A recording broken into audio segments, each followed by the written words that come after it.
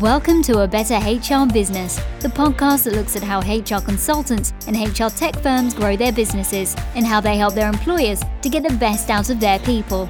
Remember, for show notes and downloads, go to www.getmorehrclients.com/podcast. That's getmorehrclients.com/podcast. Okay, let's get started. Hello and thanks for joining me.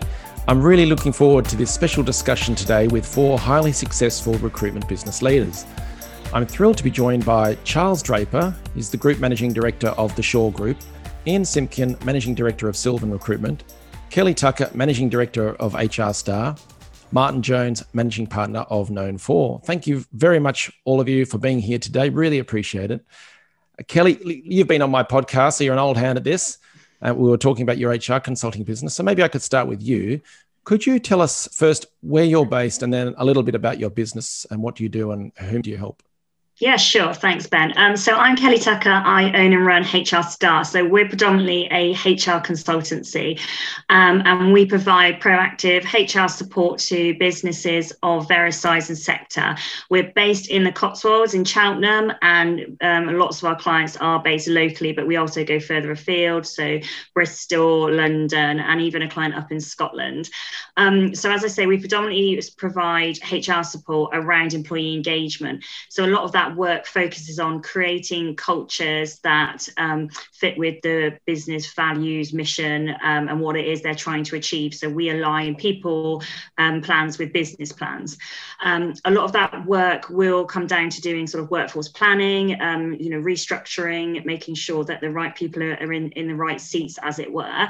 So over the years that we've been doing that, and I've set up HR Star about 5.5 years ago, a number of clients, when it comes then to having a need to bring in new talent, have sort of said, look, you've worked really hard with us on our culture, on ensuring that we have the right people in the right places. So when we have a need, can you help us?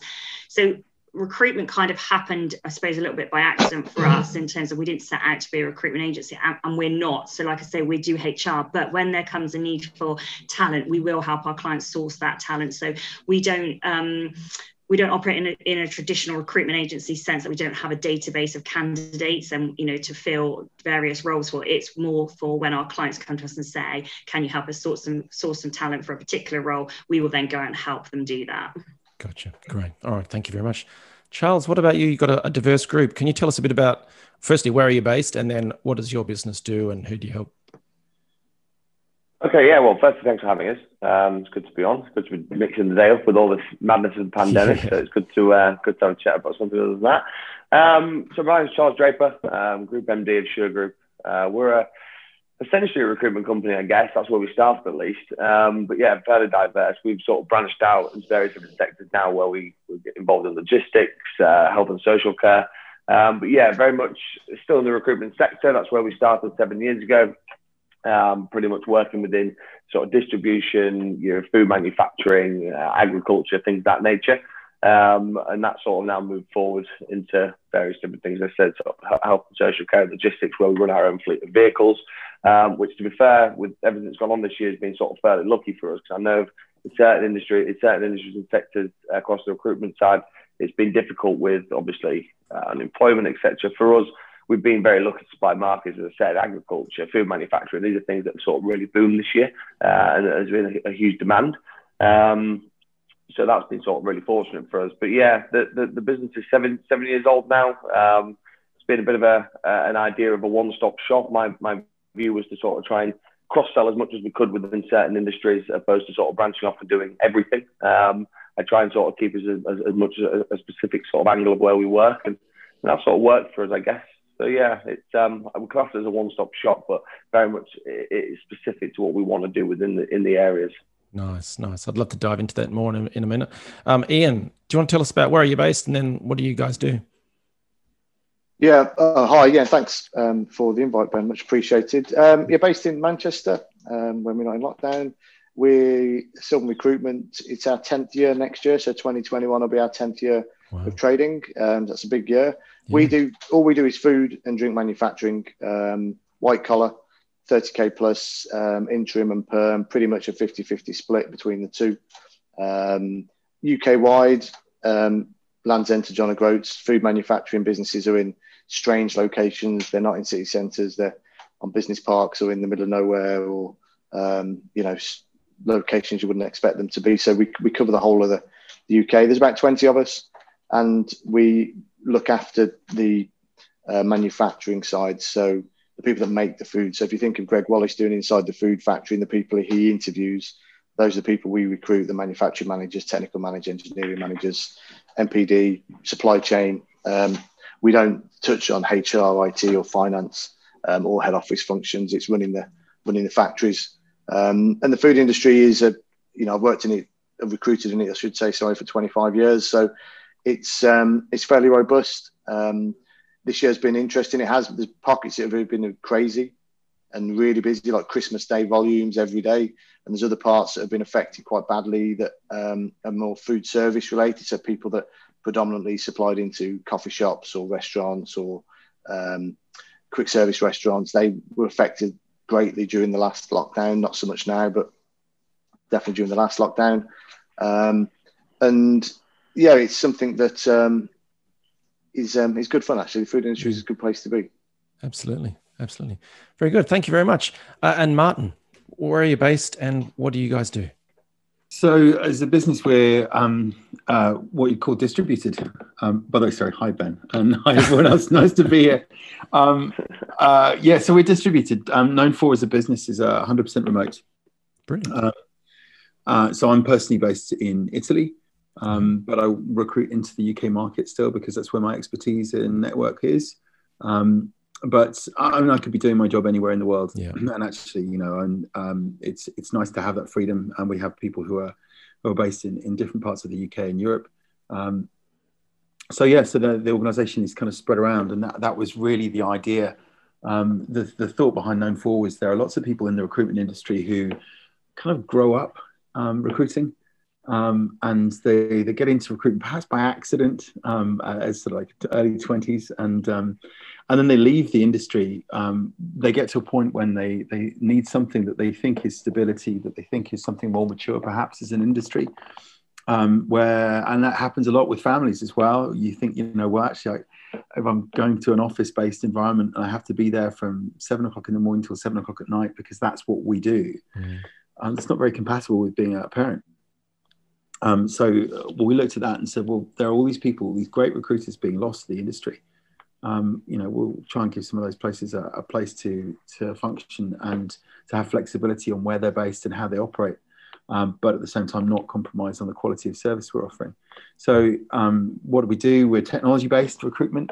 That's more because of the people we have rather than anything else. We're taking people who are established recruiters, who have a market, who have knowledge, and we're giving them an environment in which they can operate, hopefully at a very high level, in a market in which they're already specialised. So our core technologies at the moment are Salesforce and cybersecurity, which also as a happy coincidence rather than as a plan, are two spaces that have continued to at least maintain through the current coronavirus crisis, albeit obviously with less roles from the industry. But that's kind of a bit of a background about us. Very good. And I love the fact that you are fully distributed. I've interviewed other people on the podcast. One person, she has most of her clients in the UAE and in the UK, and she's based in Uganda. So, anything's possible. So I love it. Very good. Let's move on to the next topic, which is what makes a good versus great recruitment business. I can go round robin on this, or does someone like to start us off? Kelly, I know you've got some thoughts on progressing a business and taking it forward and making it even better. So maybe I'll start with you, but others feel free to dive in on what makes a good versus great recruitment business. Sure. Thanks, Ben. I think for me, it's around sort of building that relationship with a client. And, first, like I say, our approach is very much focused on culture fit, sort of through experience. Obviously having the right people in the right seats is so important to business success. So I think that's where, when we recruit, we have success is because we have that relationship with our client. We really understand, the culture, what it is they're looking for, what's going to work for them. We understand the role because quite often we've been part of creating that through our job design projects. So I think in the past, when I was working in-house and used to work alongside sort of recruitment agencies, that's where we used to struggle, because, it's if they didn't have that relationship or didn't spend the time getting to know and understand the culture, the organisation, what we were looking for, then we never had like a good quality of candidate off the back of that. So I think for me, it's very much that relationship that you have with your clients. Yeah, definitely. Charles, what do you think? I think for me, I was looking at this question earlier on, and I was thinking about, what's a suitable response. And I sort of was puzzled around the idea of what's the definition of good and great. I mean, everybody has a different idea of what we think is good and great, I guess. I mean, my vision for the business was very, very different 5 years ago, even 3 years ago, to what it is now. And I think, I work in high volume temps, which is very different to your sort of your perm markets, where it's maybe a slower paced business. Mine's more sort of, we've got a few weeks to fill hundreds of vacancies, and it's got to be done, and numbers have to be hit, KPIs have to be met. And I think within that, I always sort of viewed this business that it had to be a great business to me was going to be a sizable business with high turnover. The margins, a lot lower than the perm markets. You've got to be doing more of it. And I guess that to me was what was going to be great. And, you were absolutely right, Kelly, what you said about the people side of it. I mean, I've learned over the last 7 years that the people are absolutely everything. I can win an account for 200 people a day, but if I don't have the right individual running it, then I'm not going to have that account for long at all.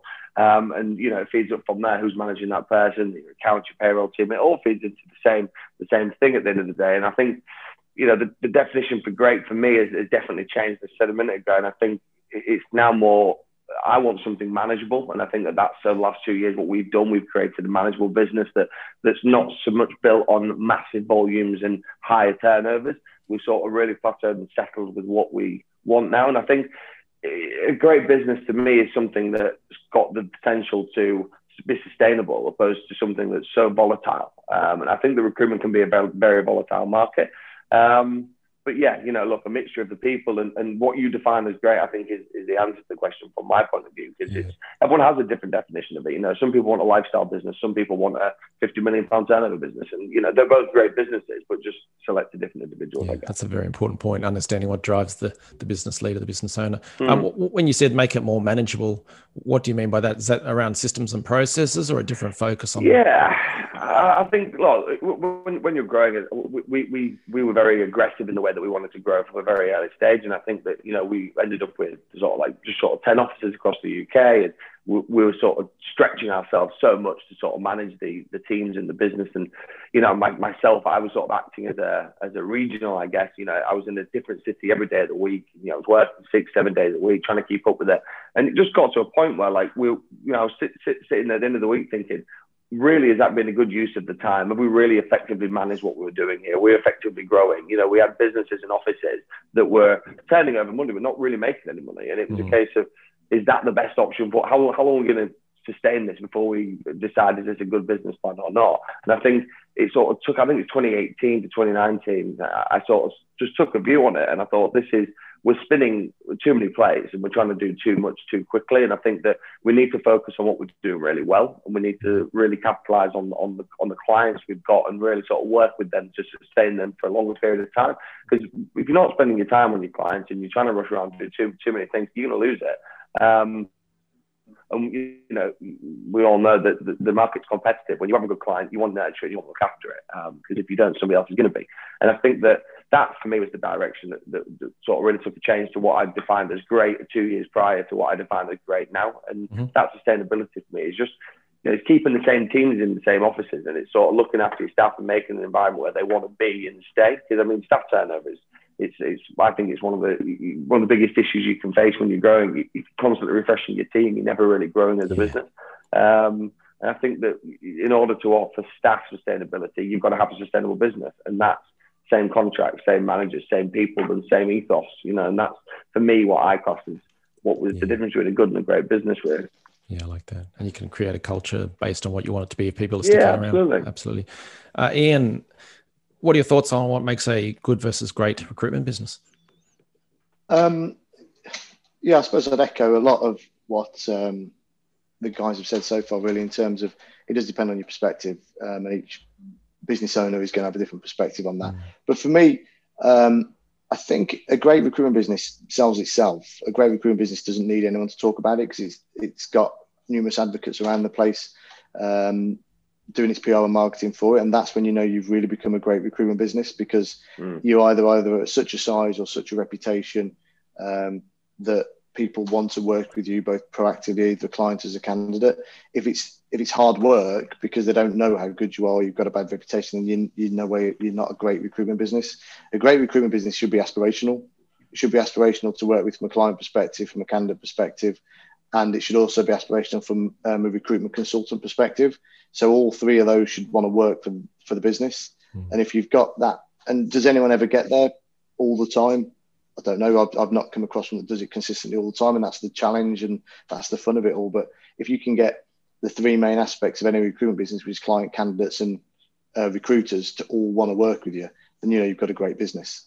Then behind that, to get to that point, there's loads of things in play, whether it's your PR, your marketing, your processes, your understanding of your market, your structures, your career progression for your consultants, your vision, the dream of what you're trying to achieve, pride in the badge of the business. All those things make a great recruitment business. And for me, it's almost like a great brand. If you think of all the great brands out there, you have a warm feeling when you think of your favorite brand, whether you're Apple or Samsung, you've probably got a warm feeling. Whether you're Nike or Adidas, you've probably got a warm feeling about it.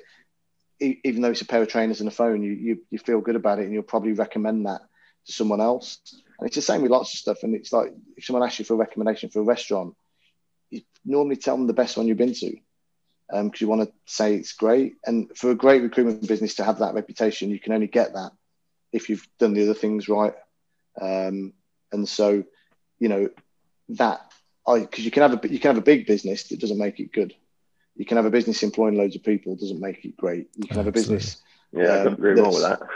it doesn't. That's not an indicator to me at all.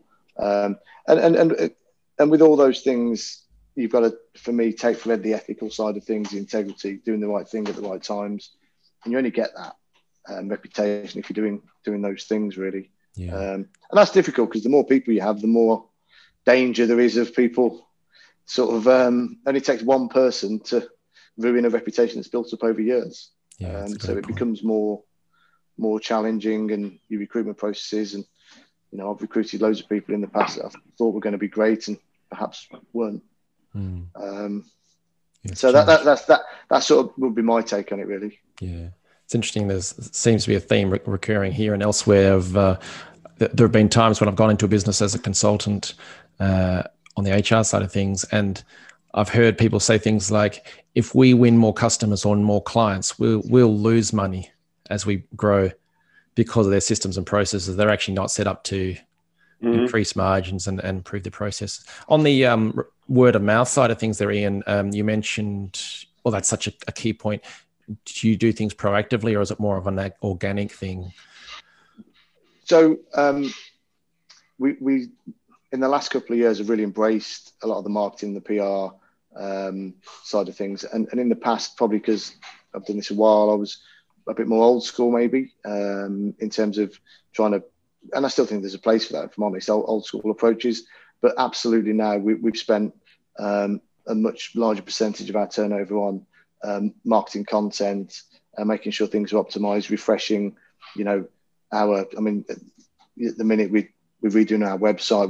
We're putting a lot of money into automation for things to take stuff away from consultants, to reduce the error factor that consultants can make, that can help, because there's certain things that can be automated. So we're doing a lot around the automation side and making sure that the brand message is sort of consistent and on point, and we're getting the feedback, because in the past, probably 5-6 years ago, we did just rely on recruiters being recruiters and speaking to people, but the times have moved on, the world's changing, and there's a lot of things that can help. There's a lot of tech out there that can really, really help you both be better as a business and also have a consistent message out there. And, you know, personally, I want my guys to have personality, and I want them to show who they are, but you also don't want them to go against the values that you spend a lot of time building up, and relationships, and freestyling too much, because it can be dangerous to freestyle for people that just go rogue.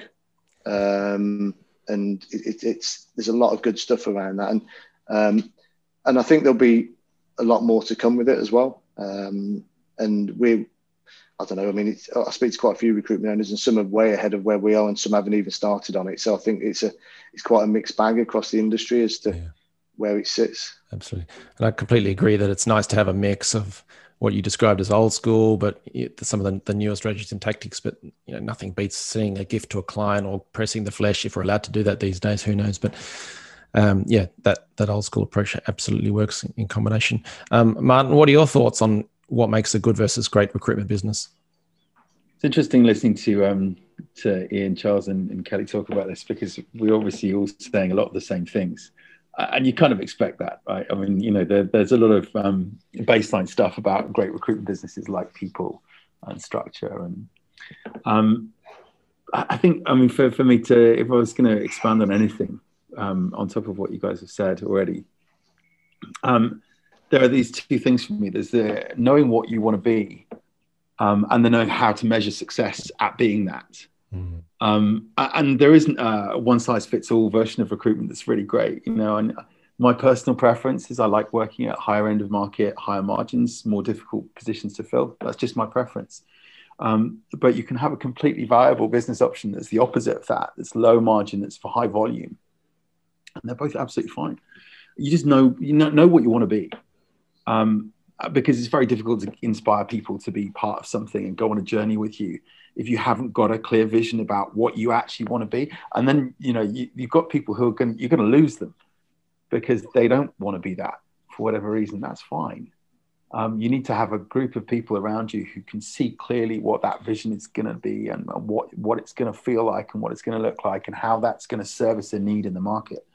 And then the secondary piece is, how do we measure success in that? How are we going to look? What metrics are going to be important to us? And that, they're the obvious ones, like, the deals and the revenues and the growth, and that's all obvious stuff. But how do you measure the other parts of success? Are you succeeding about being what you wanted to be, or are you just making more deals? And you can make more deals whilst at the same time not actually ultimately fulfilling your objectives. And that in itself can create a dangerous scenario for your business, where you actually lose sight of what you want it to become. So for me, those two, and again, that's on top of everything else. There's no, this is just this layering, isn't it, of what you've got, and that core piece that we've all kind of touched upon, which is the people you work with. How do you hire the right people? How do you develop them? How do you keep them inspired and trained and directed? And all those things are absolutely crucial. But it starts, as I say, it starts for me with those two foundation pieces. Absolutely. What do we want to be, and how are we going to measure our progress towards that goal? Yeah, I really agree. And all of you have been sort of touching on the point of these, knowing what you want to achieve, what kind of business you want, and if you throw into the mix the types of clients that you want to work with, if you can line all of those things up, it will affect your business model. So if you want to be high volume recruitment at blue collar roles, then you're going to be looking for businesses that have excellent systems and training, so that when they bring people through, they can onboard them really quick. The McDonald's method, you turn them up, they can train kids within a day on how to be experts in certain jobs. Higher end, you've got to have a slower process, but more methodical, etc., whatever it may be. But it certainly needs to line up. Back to you, Kelly. What's your advice when it comes to growing a successful recruitment business? I think it's kind of in line with what we've already been talking about, and especially what Martin just talked about in terms of knowing what it is that you want to do. And I think, I was guilty of it when I started my HR consultancy. I'd just be like, try and do all the things to all the people because, trying to grow the business so I can do HR. And it was only sort of over time that, we've established that, employee engagement is our thing, because I truly believe in that and believe in that proactive approach to creating engaged teams and having the right people and the right cultures.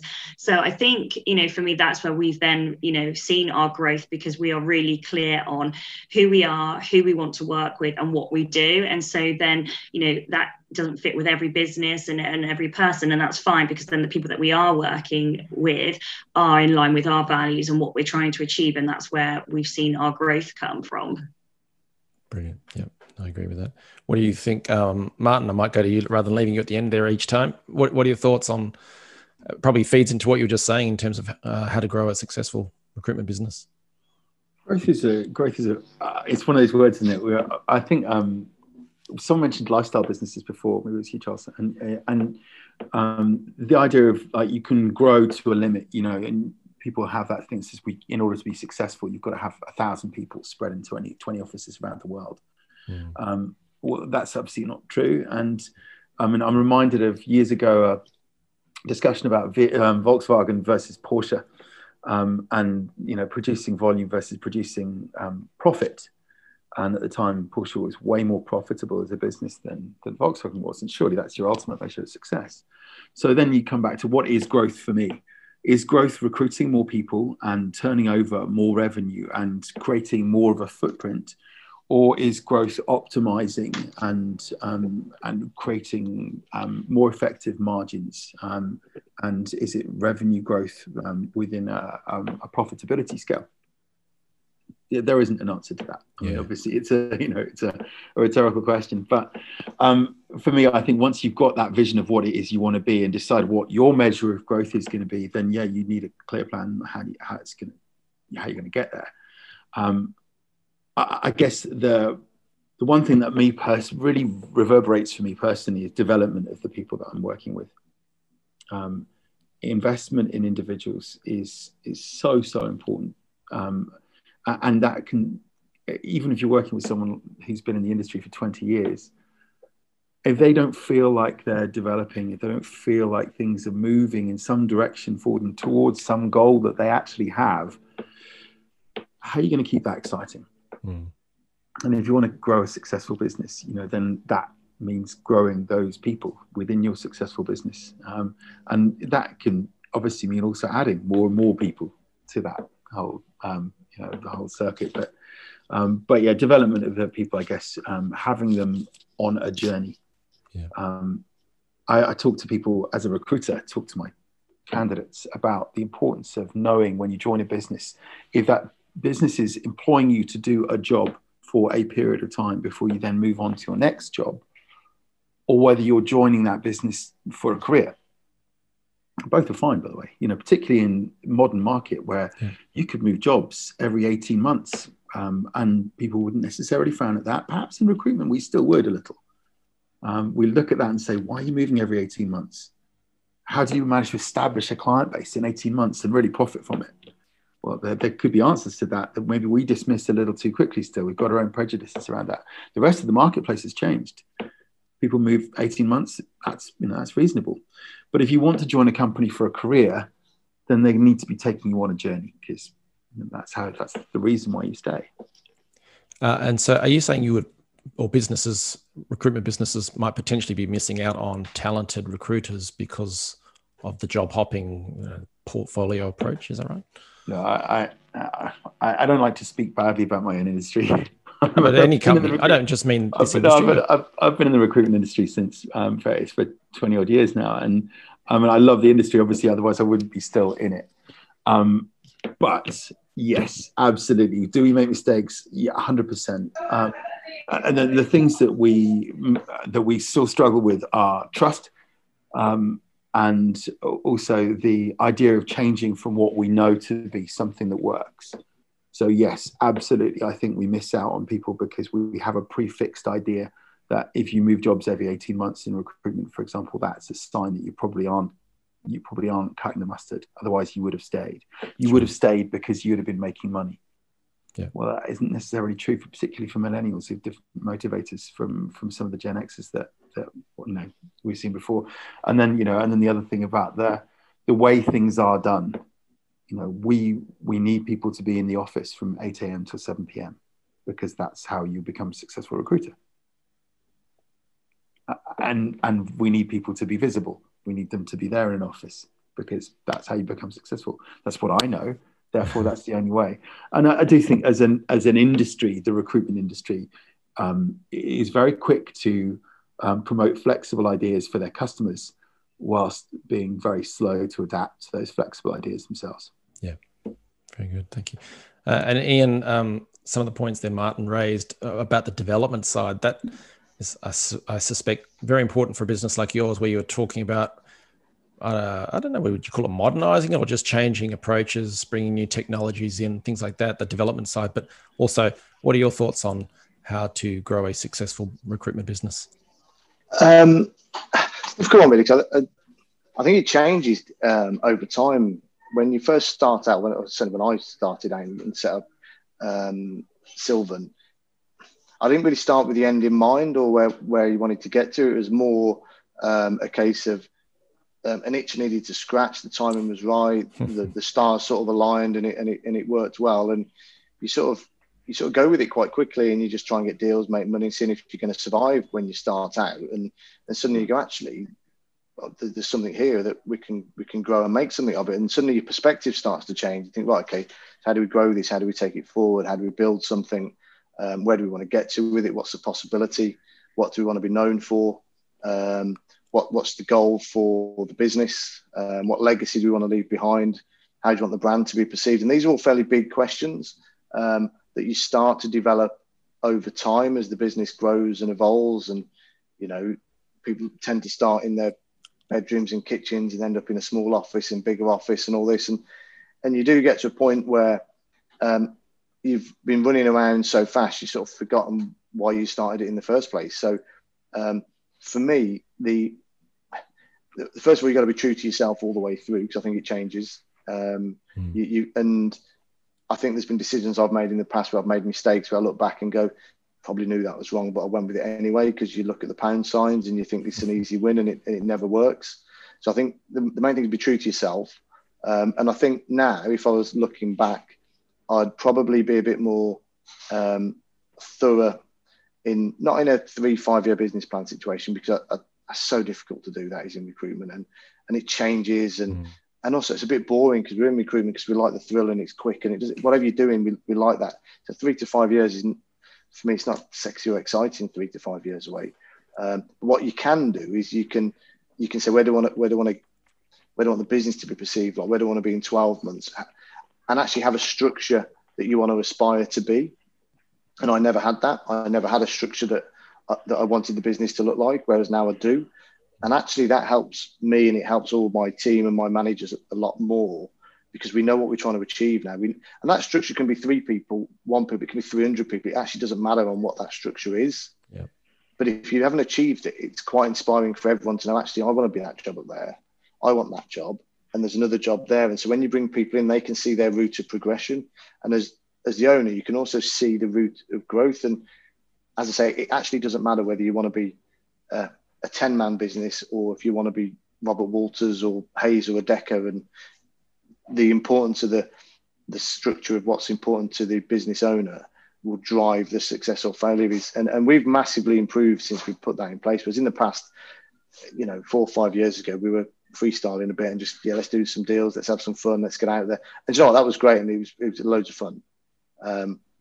But people can get burnt out that way, and people can often, start asking other questions around, can I have some flexibility? Can I do this? I wouldn't mind managing. I want to be a biller. I actually don't want to manage. I want to do that. And so you've got to start then think other questions present themselves as the business matures. Yeah. As the business matures, it's a lot easier if you have a structure that you can fit into to move it through at whatever size you wish. Because most of us like over time to have some kind of plan of what's going to happen. Path, yeah. And that's only something recently that I've embraced, if I'm honest, because in the past it was just let's just run, let's just go, and that is good fun actually, but it's self-defeating because you often lose people that you probably could have kept, and you reinvent the wheel and you re-recruiting and you go again and you get stuck. Whereas if people can see where they're going to get to, actually that's fine, and actually they can see why they haven't got something as well, because that's often a big thing.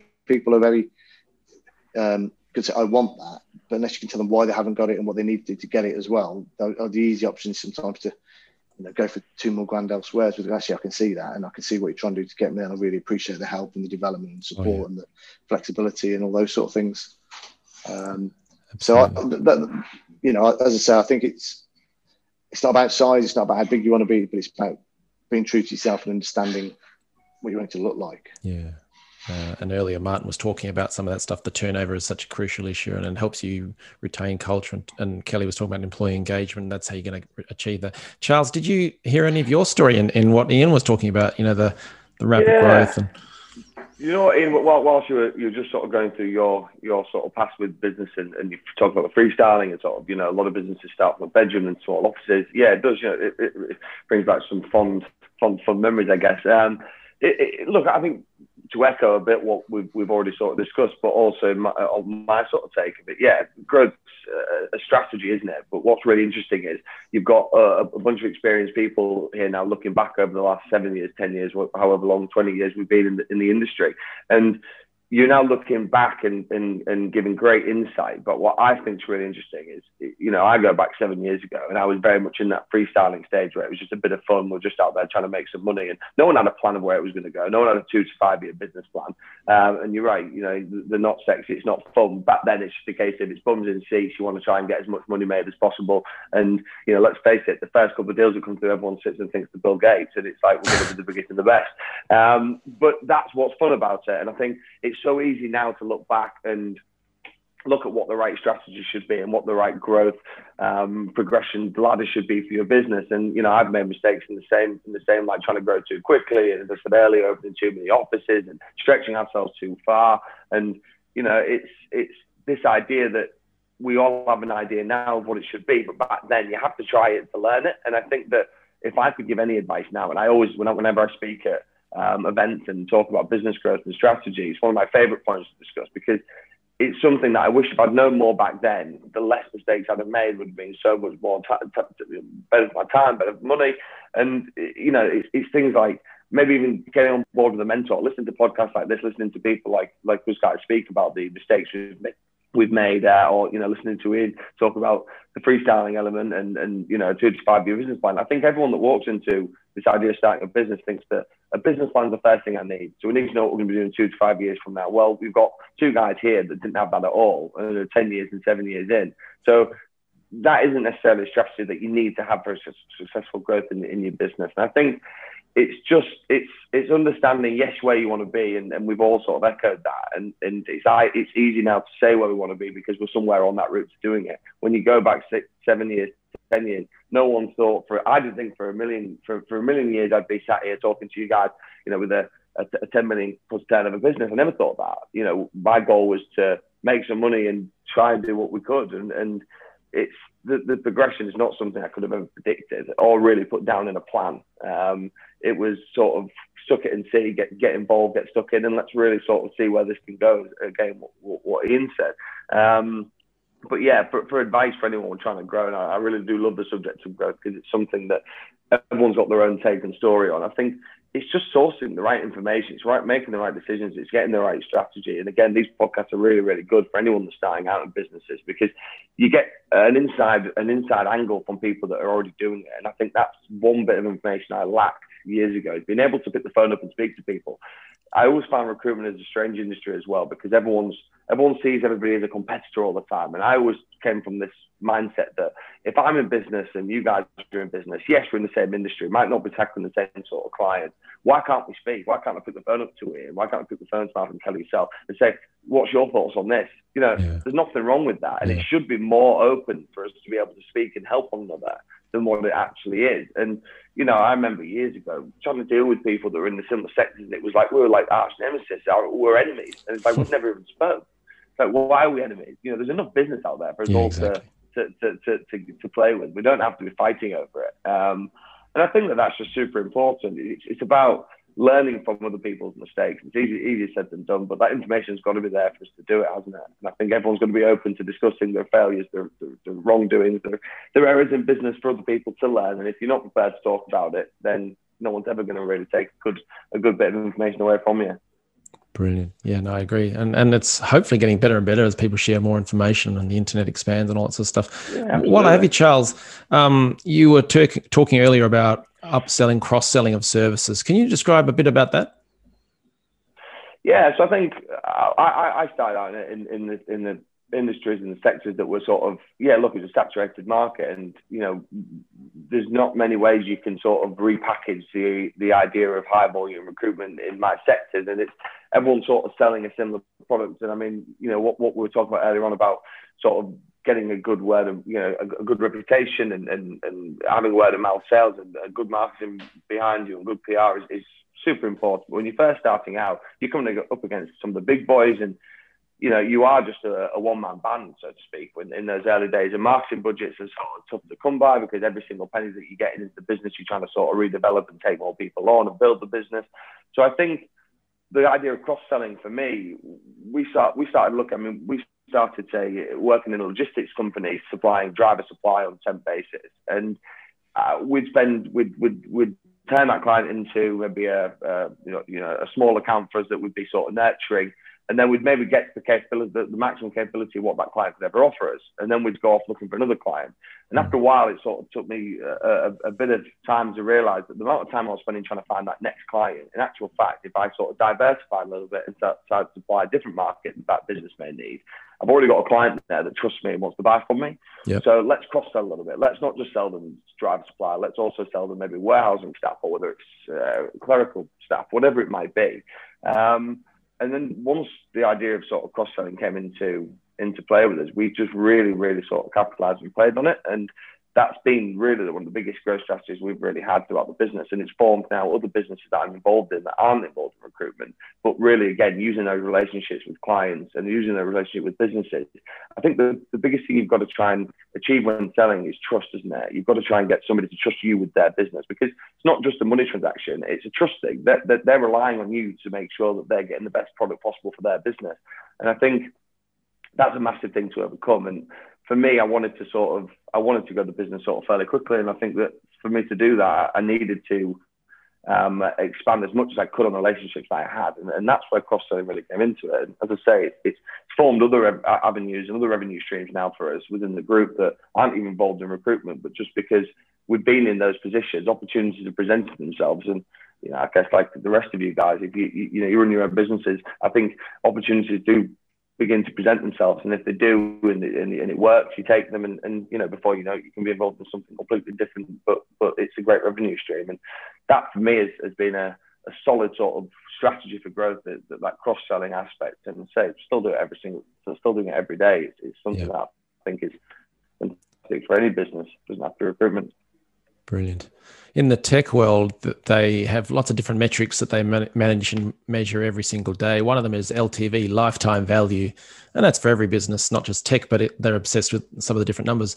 If you understand the lifetime value, then you can work backwards and work out how much you can spend to acquire a new client, because that then turns into X pounds over a lifetime value. And lifetime might be 1 year, it might be 10 years, it might be 2. But if you're adding cross-selling into that, you can get that LTV up. So that's a brilliant strategy. Well done. Yeah. I just want to move to the final question then of what does the future hold for the recruitment and talent acquisition space? Kelly, do you want to kick us off there? What are your thoughts? I think, I think it's pretty obvious that COVID has had such a big impact this year, and continues and will continue to have an impact. And obviously with everyone, or so many people, moving to that remote way of working, I mean, we've done it a bit at HR Star, and we can provide a lot of our services remotely, but I also do like the face-to-face sort of element as well, so like a bit of both. But what I'm seeing, certainly some of our clients who've struggled in the past to recruit based on their location, that that element is being removed. So a client of mine works out Oxford way in a really remote area, which they've always struggled to bring people into the office. They're competing with the London market as well. They've gone fully remote, and have seen that pool now just opening up so much in terms of not being determined by sort of having to actually physically be in an office space. So I do think that will change. Also, what I'm seeing from my clients who are still recruiting through this time, people saying, there's this now huge pool of unemployed people out there, so expect to see lots of candidates for your vacancy. And at the moment that isn't necessarily proving true, and I don't know why. Maybe some of the reason is, and just from my HR perspective, when I'm working with businesses and we're looking to streamline and restructure, and that redundancies are become a part of that, we aren't making really great people redundant. So I know you make the role, not the person, redundant, but if you're looking to streamline and be able to get through this, really tough time, you're going to want to keep hold of your key, really top performers. So they aren't the people who are facing redundancy. So whilst we might have this pool, a bigger pool of unemployed people out there, they're not necessarily the talent that people are now looking for when they're looking to, to grow or add to their business to get through, the tough times. So it is a really challenging time out there. And that's definitely what my clients are finding at the moment. And it'd be interesting to hear what the others are, are seeing at the moment as well. Yeah. Ian, I see you nodding there. What are your thoughts? It just made me smile about the clients thinking that because of people downsizing or make redundancies, that suddenly that life's a lot easier. Right? It's quite the opposite.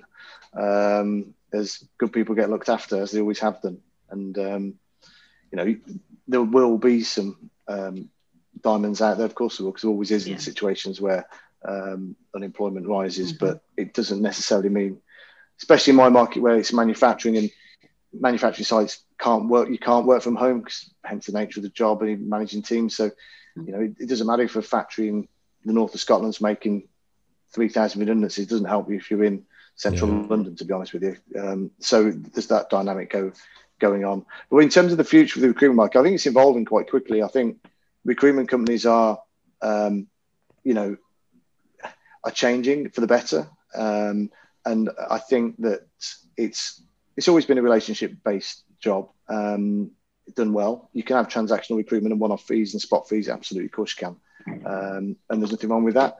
But I think in terms of, one, making your life easier, and two, longevity and growth, you've got to offer more than just a transactional recruitment approach as the market evolves. There's different products out there. There's different things, whether you can offer a managed service, an RPO, whether you can offer different types of retainers, whether you can offer variants on video interviewing, trial starts, whether you can package these things up, whether you can offer almost an outsourced model in-house that's not a fully retained talent acquisition team that costs X £1,000 a year, but it's a variation on that the recruitment companies can offer. I think all these things are happening as we speak and are evolving. I think on the contract market, more recruitment companies are already, due to IR35 was meant to be last year, have upskilled their knowledge around the implications for legislation and strong recruitment businesses that are in the contract market space. It's no good going, I don't know what that means. You have to be able to offer a solution. You've got to be able to de-risk all parts of the supply chain. You've got to have a product that can help with that. And also offer project-based recruitment, whether it's, you want a whole warehouse or factory filling and you do everything and it's a different pricing model, and you look at the pricing and the payment. I think recruitment firms will evolve and are already evolving and changing, and it's for the better because it gives more flexibility. It gets different talent into the industry as well, and it attracts different people in, because there will be, I firmly believe that recruitment, as it's always been, will be there because there's a need for people that need someone tomorrow, or they need a niche job filling. And I don't care if you've got 25 talent acquisition people, if they don't understand what the job is, you're still better off going to a recruiter, and that will still be there. But I think going on, what the guy said and what Charles was saying in terms of cross-selling, I think cross-selling isn't just about filling jobs in different functions. It's about offering different solutions to different problems and talent problems. People have done salary surveys and all that sort of twee stuff for years, and it's like, yeah, so what sort of thing? It's like what's going to generate proper revenue? And so I think the recruitment market are going to do all of those things and continue to do that. And the change is going to be embraced by some and not others. And I think it's quite exciting, really, quite interesting. And I think, from my own experience, we've tried to do some stuff. We've got some stuff right, some stuff wrong. And that's a lot more fun than just doing the same old for another 10, 15 years. Absolutely. I know when I was starting at my HR business, we formed mini consortiums, if you like, with other related but non-competing businesses on one big projects. It's a great way to mix it up, cross-sell. You get bigger volume and margins are excellent. So absolutely. Martin, your thoughts on what does the future hold for the recruitment and talent acquisition space? It's an interesting one. There's lots of different angles to this, which I think people have already touched on a little bit. I think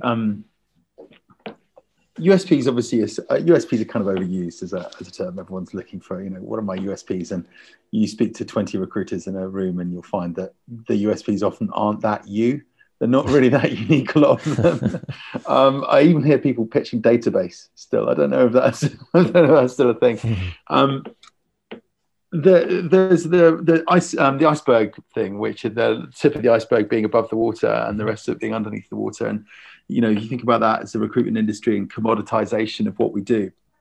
If you're going to continue to provide value to your customers, you've got to keep moving up the iceberg. You've got to keep looking for that area where you're adding value to your service, rather than just providing something that you used to provide. And those goalposts do move. Actually, funnily enough, listening to Charles and talking about business plans and how they evolve, and starting out not really knowing where you're going to be in 3 years, 5 years, or even 2 years, 1 year, because things do move. They always do move.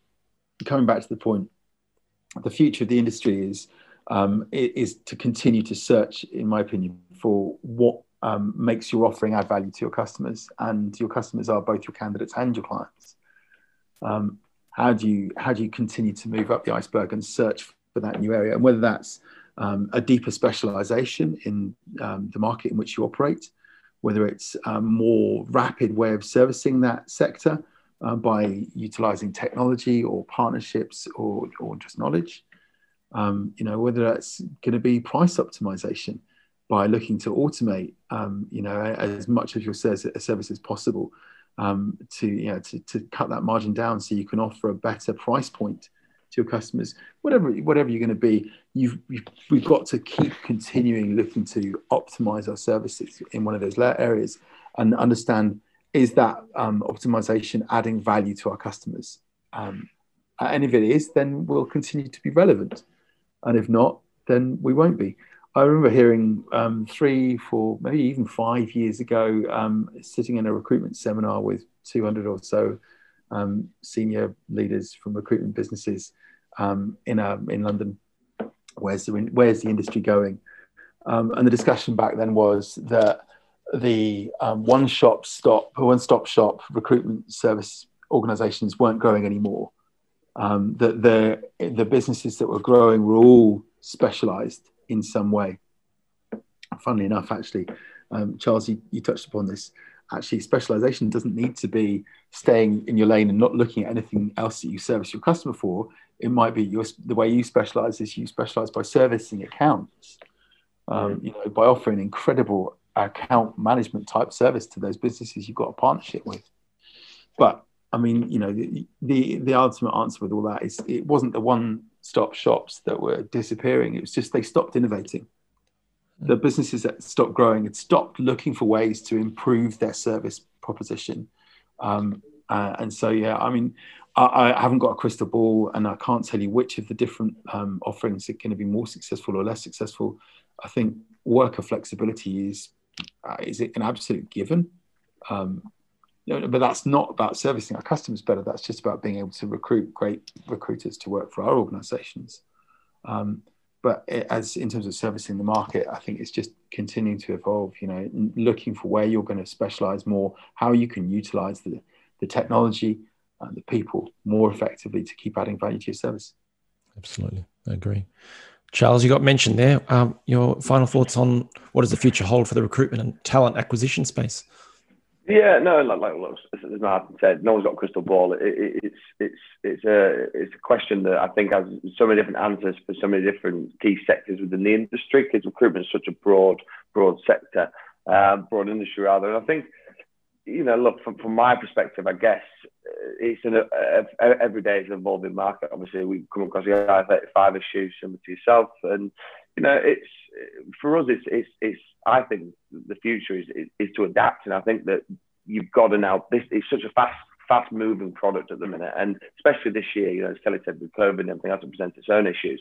With the type of work we do, remote work has never really been something that's on the cards or something we've looked at, and that just shows us how really probably wrong we've been for quite some time, because forced into it in early March with lockdown 1, we're in lockdown 2 now, I guess, but lockdown 1, we were forced into it. And, for what was at the time a logistical nightmare, trying to get people set up working from home and, dealing with the fact that we have to sort of deal with registering candidates on a weekly basis, and all of a sudden the government's telling us we can no longer do that, then it's how to react to that. How do we still function as a business if we can't physically bring people into the office and go through a process to register them and do the right to work checks, etc.? Well, we had to adapt, we had to look, and we had to see what was going to be.